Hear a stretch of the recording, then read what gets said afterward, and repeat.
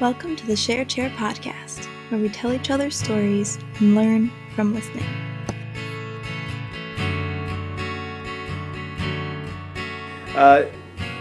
Daniel Stewart, welcome to the Share Chair podcast. Hi. Who are you and what makes you you? How would you answer that question? It's a very vague question.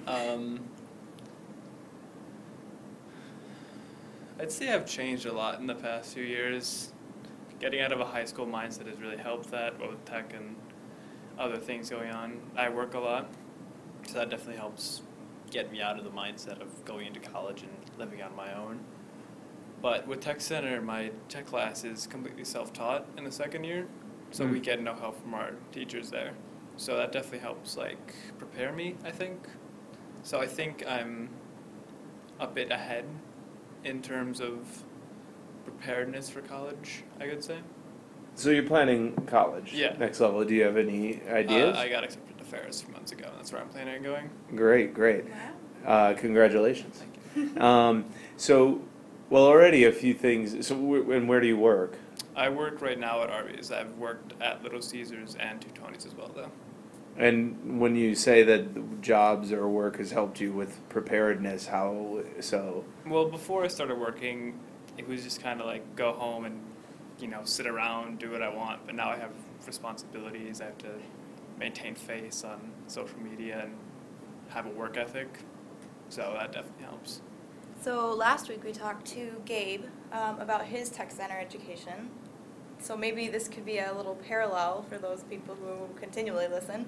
Tell me about your experience at Tech Center and what you do. And The first year was very centered, focused, funneled down to what it was supposed to be. It was taught by one teacher and a parapro, which a parapro is basically an assistant teacher. Okay. And then this year, our second year in the class is completely self-taught, like I said.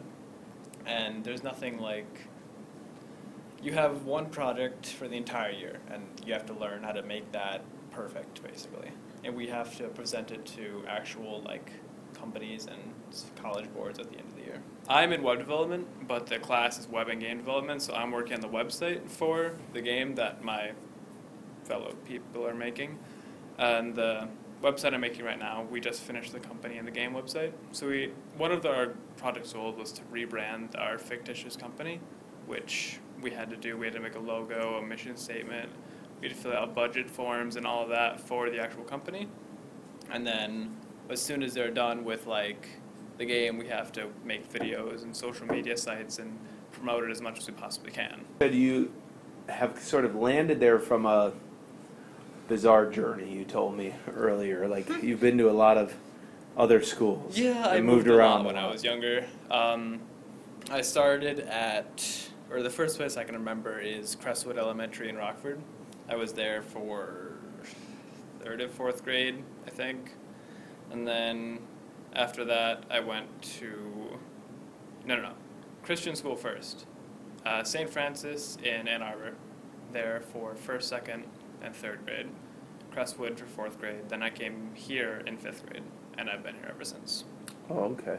And how's it been to be moving around? Especially as a young child. The first 2 moves didn't really affect me. I was too young to really care, I think. But moving from Crestwood to here really jostled me a bit, I think. It took me a while to adapt to this new environment because at that age you're so you're digging in, you're making friends, you're finding out who you are, and then you get uprooted basically and move to a new location where you know no one. so there's some controversy about moving your kid as a young child in adolescence around parenthood and different things when they talk about raising kids. Have you seen those moves affect your ability to form relationships or different aspects of your life today? I think it definitely didn't help when I moved here because it took me, like I said, a year or 2 to adapt to this new place and make real friends and such like that. But when I was younger, I don't think it affected me nearly as much. So I think the older they get, the harder it will be. Talk about the year or 2 to adapt and get new friends. What was the breakthrough? The breakthrough was just not trying to be someone you're not, in all honesty, because coming here and acting every day to be someone you're not is exhausting. And what that did to me was it threw me into something I didn't want to be. So I had to get out of that mindset in like 7th and 8th grade, and then 9th, 10th grade, I finally dug myself out of that rut. Can you explain what you mean? So how were you acting? Well, I'd heard things about the school before I came here that it was, sorry to force stereotypes, but like super preppy and like, you know, rich and stuff. And I wasn't that, so I tried to be that. And I didn't want to be different, but I thought being naive that it was the only way to really meet people, I guess. How do you try to be rich or preppy? What does that mean? I just tried to make myself different. I'm very open about myself now, I'd say. And back then I wouldn't talk about how I felt, or I'd just make it seem like I didn't care about other people, which I don't like. I like caring about people, and I like being nice and helping when I can. And a superstition about rich people is that they don't care, but I don't see that anymore, as much as I did at least. How did you, find yourself and realize that's not how you wanted to act? And then how have you changed since then? It was in 9th grade. I was in CAD, I think, with Mr. Andre, and I had a really good friend at that time, and acting the way I really hurt her, and I realized that, and it destroyed our friendship. And so I realized it then that I was being completely fake and like just not who I wanted to be. So I tried to change myself. And a huge thing I think is everything is based on mind over matter. If you want to change yourself, you can, in my opinion. Other things will be harder to do, but I think you can. Trust is a lot harder to gain back than it is to destroy. Have you experienced that in other places besides this relationship? Yeah. There have been people in my life that they abuse things, and it hurts their life, it hurts me, it hurts my family, and I don't want that. So I've cut some people off and force people away until they can fix themselves, and I'll try to help them still. But it definitely destroyed trust a little bit, and that's still rebuilding itself now. Can you speak to that at all? Is that something you're comfortable talking about? Yeah, I guess. My dad's an alcoholic. He's getting over it now, but these past few months, or years, I suppose, have been rough with both my parents being alcoholics. My mom stopped 4 or 5 years ago, and my dad has stopped for 6 months now. And my dad just was very prone to anger and outbursts, you could say, when he drank. So it was hard, to say the least, growing up with him. My parents are divorced, so I'd see him a lot less often, and when I did see him and he was angry, it resonated a lot more. But did you notice? Did you know as a little kid? Did you As even a little know? kid, no. I thought it was just something all adults did. Right. But as I grew older, I saw more and more problems with it and how it was affecting other people and their lives themselves. How so? Yeah, like what? Financially was a huge thing. I learned that one of the main reasons we were so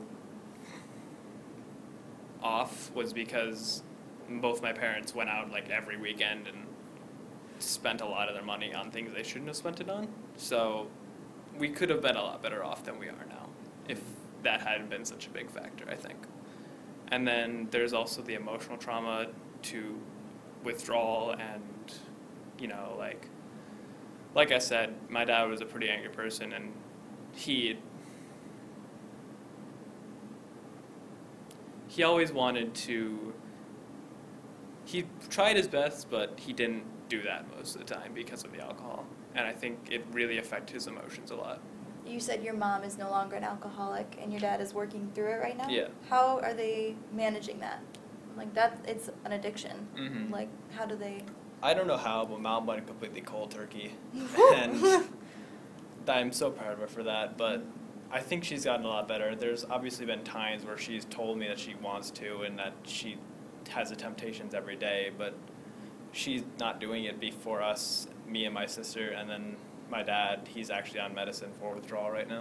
So I think that was definitely helping. So you have been a consistent form of comfort for them. I would say have you that. been like a confidant? For my mom, yeah, but Okay. I don't see my dad nearly as often as I used to, so I don't think I'm as comforting to him. Yeah. Now, how do you see, watching this in your house, but also having to work with it and through it and continually work through it? How do you see that playing out in your own adult life? I mean, what can come out of this? I think being more prone to addiction is a genetic trait. Mm-hmm. So I think that would definitely be an issue in both my and my sister's life. I'm not totally sure because we're not old enough yet, but as we go on, I guess we'll have to see what happens. And the hardest part is going to be fighting the temptations to become a dependent on it, I think, on whatever that substance may be. Because Mhm. I've seen what it can do to people, and I don't want that to happen to me or my future family. Are you excited for your future? Yeah. I'm excited for college and living on my own, definitely. I think it'll be hard for everyone the first year or so, because I have a lot of friends who have their own apartments that, they have to adapt. It's a new situation, new environment. You don't wake up every day and have someone doing your laundry for you or cooking breakfast. It's a big change. Yeah, exactly. Yeah, I'm gonna miss the breakfast being made for me every morning. I still Yeah. miss it. Aw. Yeah. What do you want? How do you want people to remember you? When you leave school and when you're out of here. How do you want teachers, younger classmates, your own classmates as they go off in their own way? How do you want them to think of you? The hardest part about school for me was my freshman and sophomore year I always thought I was alone and that I was not welcome, you could say. But I figured out that there's always going to be people who are there for you, even if you don't think they will be. Because some of my best friends this year are people I never would have spoken to those 2 years. And they've grown with me, and they've grown with me. We've all been together for the past 7-8 years, most of us at least, and we all care about each other at some different level. No one wants to see anyone go or commit suicide, bringing that up. No one wants to see that. Because that whole thing with that kid from Grand Haven a few months ago, the entire school was shaken up by that. Mhm. So I don't want anyone to think that they're alone, because, if you just speak to people, they're going to talk back to you and help you. Mhm. I know that didn't really answer your question. No, that's it's a beautiful sentiment. Pretty simple message, isn't it? Make some connection, and that's all it takes. Could change a life. That's right. Thanks, Daniel. Yeah, Good. thank you so much. Yeah, thanks It's for been being on the wonderful. Share a Chair.